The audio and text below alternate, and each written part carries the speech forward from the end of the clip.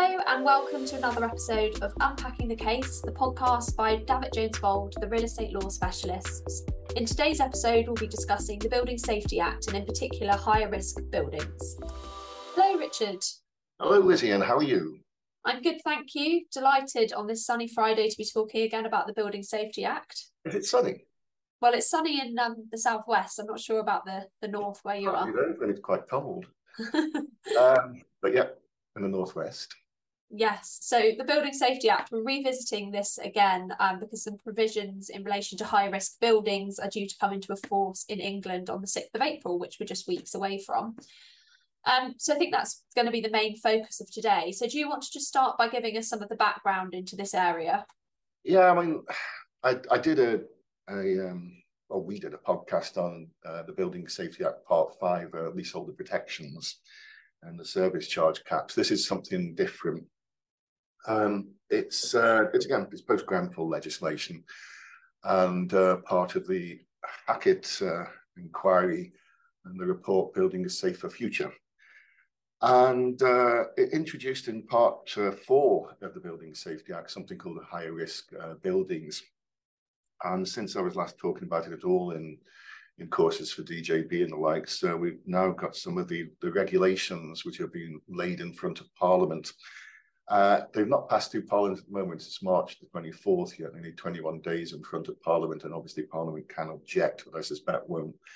And the plan is to start implementation on April the 6th, as you mentioned, which is, 2.5 weeks away? Less than that. So that's the background. Oh, I should also say it only applies to England, this. Yeah, I was going to say, so what about Wales? It obviously doesn't apply there, but is there anything to note? It's bizarre. I was in Cardiff on Monday having to talk about the Building Safety Act, and it's very difficult to know what's going on. The whole of the Act, all 171 sections and 11 schedules, apply to both England and Wales, but the Welsh Government were given powers to delegate things like the height of the building in relation to leaseholder protections and also the height of the building to make it a higher risk building. And they're still discussing it. On March the 21st, a couple of days, 2 or 3 days ago, there was an announcement that in the future they will sort of tell their plans to the Welsh Parliament, but we're still completely in an impasse. It will come in Wales, but we can't say exactly what a higher risk building is yet, and I suspect for some months to come. So do you want to go into what exactly a higher risk building is then, in England at least? Yeah, it's basically, we knew this in the past because it's in the primary legislation, but it's one that's 18 metres or more in height, or if less than 18 metres, it's got 7 or more stories.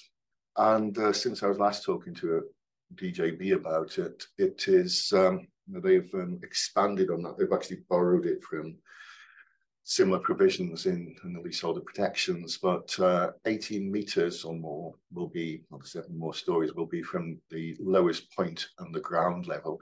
If you've got a basement unit and it's totally beneath ground level, the ceiling and below, it doesn't qualify. And if you've got rooftop machinery, so ventilation and the likes, that won't qualify either. So we are now pretty clear on that. There's supposed to be, if you believe the Department of Levelling Up, it's supposed to be about 12,500 buildings in the whole of England, something like 1.131 million. 52% of them in the private sector and 48%, if my maths is correct, in the social housing sector. They do say actually that 61% of the units are going to be in London. I find that quite surprising. If you have a wander around Manchester, say 7% of the buildings will be in the northwest of England, which does surprise me actually. But that's what they're saying. Oh, the other thing, obviously, it has to have at least 2 residential units to qualify, which obviously brings us into the domain of mixed-use premises, and they don't seem to have discussed or thought about mixed use too much in the commercial elements. The legislation, it's sort of 3 stages to the Building Safety Act, and you look at the design stage and the construction stage and then the occupation stage, and we're really talking about the occupation stage here. The design and construction stage apply to hospitals and care homes, but not the occupation stage. None of it applies to things like prisons and residential institutions, hotels, military barracks and the likes. Why do they have that distinction? Well, the government in the consultation say that it's because these places will be occupied all the time by staff and the likes. And also the commercial units as opposed to just the common parts of residential premises. And within the regulatory reform fire safety order, you have to have risk-based risk assessments and do the work under the fire safety order. So that's why they say that's the case. I'm not sure there's too much difference between a high-rise hotel and residential, but that's what they say. What are the other major provisions? Well, there's huge numbers of provisions in relation to sort of keeping information. There's already in place an organisation called the Building Safety Regulator, which is part of the Health and Safety Executive, and they have a sort of overseen role over building control generally, but certainly higher risk buildings. So they're up and running. The legislation introduces a concept called an accountable person. The accountable person is the person with an interest in possession, entitled to possession of the common parts, or if not in possession of the common parts, then they are responsible for repair and maintenance of the common parts. But you can have, especially in the bigger blocks, you can have lots of accountable persons. There are criminal offences attached to this, and I'm not sure I want to be an accountable person. They apply to things like right to manage companies and residence management companies, albeit they tend to be higher risk, high-rise buildings. But if there's several accountable people or persons, I suppose there will be one that's a principal accountable person, and they would have got an interest in possession in the structure and exterior, or they're responsible for repair and maintenance of the structure and exterior. And the principal accountable person should register the building with the building safety regulator. And if it's a new build, it's new construction, or it's sort of you're adding additional residential units or work's been done on the premises to cause it to become a high risk building, like it's an office converted into residential units or something like that, then you're not supposed to allow people into occupation unless registrations occurred. Criminal offence with a maximum potential 2 years prison and unlimited fines. And you can start registering all your high-risk buildings, all 12,500 of them, and potentially, government says 490 additional buildings every year. You can start registering subject to passing through Parliament as of April the 6th. We've now got the registration, the higher risk buildings registration and review of decisions England regulations. A fascinating read, Lizzie. Yeah, I'll be sure to pick up a copy of that. Yeah, look at it this weekend. I'll take a copy down to the pub with me for lunch today. I say, if we're to be believed, although not absolutely written in stone at the time of recording this, the registrations can start on April the 6th.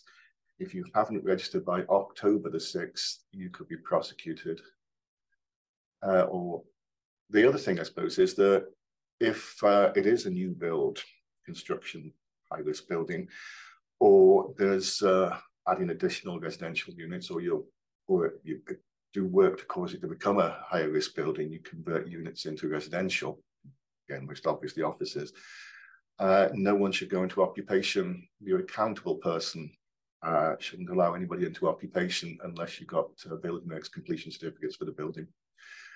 That's the sort of issues. There's lots more about keeping information and keeping records and giving information to the building safety regulator on request, and sort of making assessments, management assessments, not just fire safety, but safety generally. That's perhaps for another day. So what are the problems with all of this? Well, there's a lot of obligations also on the residents in the residential units. You know, they can commit criminal offences if they cause a safety risk, or they interfere with safety equipment, or they have to provide safety information about their units, their flats, usually, to the accountable person. And there's also an ability for the principal accountable person to give 48 hours notice, and they must give access to the premises. What they seem to not deal with at all is mixed-use developments. It's barely mentioned in the legislation. There's a lot of these high-risk buildings London and Manchester and Birmingham and numerous places besides. We've got commercial elements, hotels, shops, offices, whatever down below. And there's no obligations for the commercial leaseholders to allow occupation, allow inspections and the likes and give up information, which seems odd to me, because that is usually, down through the building is usually the way of exiting it. I know what should be happening now and has been happening for some time is that in new commercial leases, landlords should be including access rights in relation to safety inspections and the likes, giving notice, and they've been allowed to access premises and requiring commercial leaseholders to give up information as well. It's not just in the bottom floors, it's things like lots of these buildings are ideally suitable for communications equipment, mobile phone masts and the likes. The problem is not so much the new leases, it's the existing leases. You could obviously mutually vary the leases, and to some extent it's in the leaseholder's best interests, sort of, I suppose, politically as much as anything, to comply. If you were going through a 54-Act renewal, the old lease is supposed to be, you're supposed to have regard to the terms of the current tenancy. The burden is on people wanting to change those terms to change them. But you can do so if it's fair and reasonable between the parties, and if there was anything that might just be considered by the courts fair and reasonable, it might just be on 54-Act renewals doing this within the OMA and City of London Real Property Company tests. And that's it, Lizzie, for the time being. Thank you, Richard, and thank you to everybody for listening. We look forward to seeing you in our next episode.